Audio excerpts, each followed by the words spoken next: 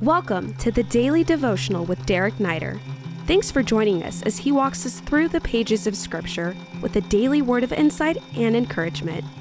All right, hey, we're in Nehemiah chapter 4. If you have your Bibles, open up with me to Nehemiah chapter 4. Great to be with you today for a couple of minutes. We're going to go ahead and pray, and we'll jump into verse 1. Father, thank you so much for your faithfulness to be our shield and exceedingly great reward. That's exactly what Abraham said to you. And God, you do protect us. I ask God today that you would help us to recognize the spiritual battle that we're in Jesus' name, amen.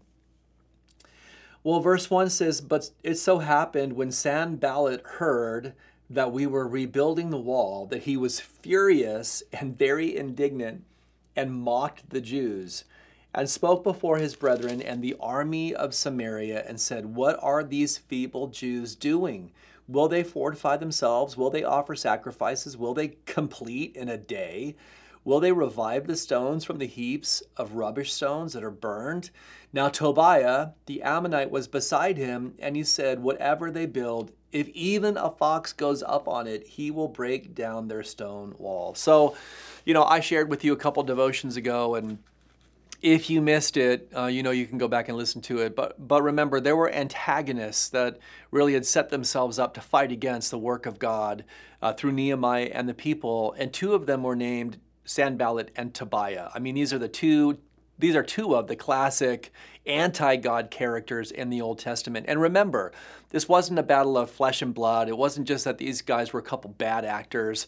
They were really tools that were being used by the devil to fight against the good thing that God was desiring to do through Nehemiah, which was rebuild the wall, fortify the city of Jerusalem so the temple could be a place once again where the presence of God dwelled and the people met God.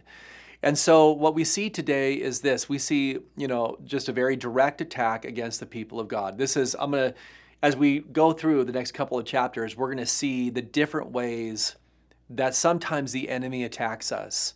And what I see in this Old Testament story, I often see playing out in my own lives and in the lives of others.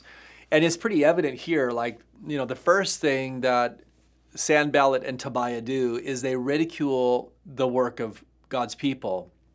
They're that voice of discouragement, that voice that says, and I'm just going to put their words into my words, hey, what you're doing is useless. It's a waste of time. It has no value. Do you really think you're going to be able to rebuild in a day what took centuries to build? That was basically the content of what they were saying. Tobiah says, it's just so weak. It's so pathetic that even if a little fox goes up on it, the whole thing's going to fall down. And this is, I'm sure that for some of them, that voice of discouragement, those words that were seeking to tear down instead of build up, for some of them it probably sunk in. Some of them probably took those words and allowed those words to play in their head, right? Yeah, what are we doing? Why are we doing this? Who do we think we are? This is a huge work. It's probably not even possible.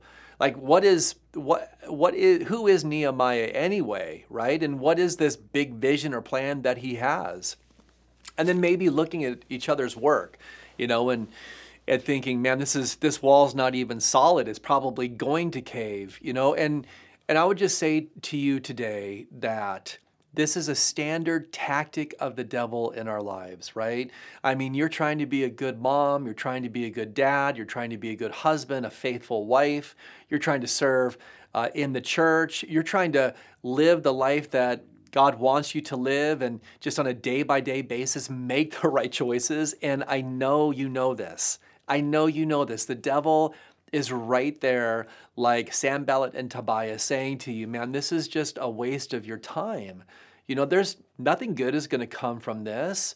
I mean, all this effort that you're putting in, everything is just so weak. It's just going to fall apart anyway. You might as well just stop now. Don't tell me that you've never heard that voice in your head or in your heart, because it's true.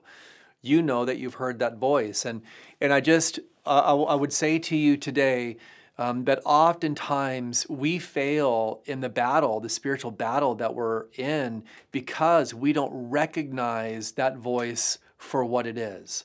We fail to just hit pause. We fail to stop. We fail to arrest that phrase or that word or that sentence or that sentiment and just evaluate it against the Word of God, right? So you take that discouragement. This is what you should do. When you have those words playing in your mind, you hit pause, you take that thought captive, 2 Corinthians chapter 10, and you evaluate it against the Word of God, right? I mean, is that how the Holy Spirit speaks? Is that how God speaks to you? Is God the voice of discouragement?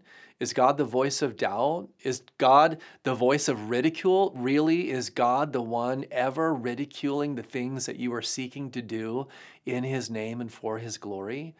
Is it the voice of God to discourage you about your marriage or about your friendships or about how you're trying to faithfully raise your kids?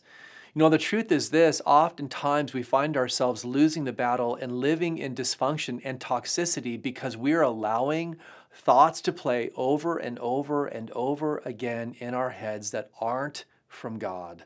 Thoughts that are from the adversary, because he is seeking to tear down God's work in and through your life instead of building you up. I want to encourage you today. You know, the first step in really being successful in the spiritual battle that you're in is recognizing what comes from God and recognizing what comes from the adversary, and then being faithful in all of that to handle it the right way when it comes. We're going to talk about that in our next devotion. God bless you. Have a good day. We hope this podcast has ministered to you. If it has, we welcome you to rate it or leave a review. If you would like to stay connected with Pastor Derek Niter or find many more teachings, please visit awakenlv.org. Click Visit and then choose Pastor Derek Niter. These links are also in this episode's description. Until next time, God bless you.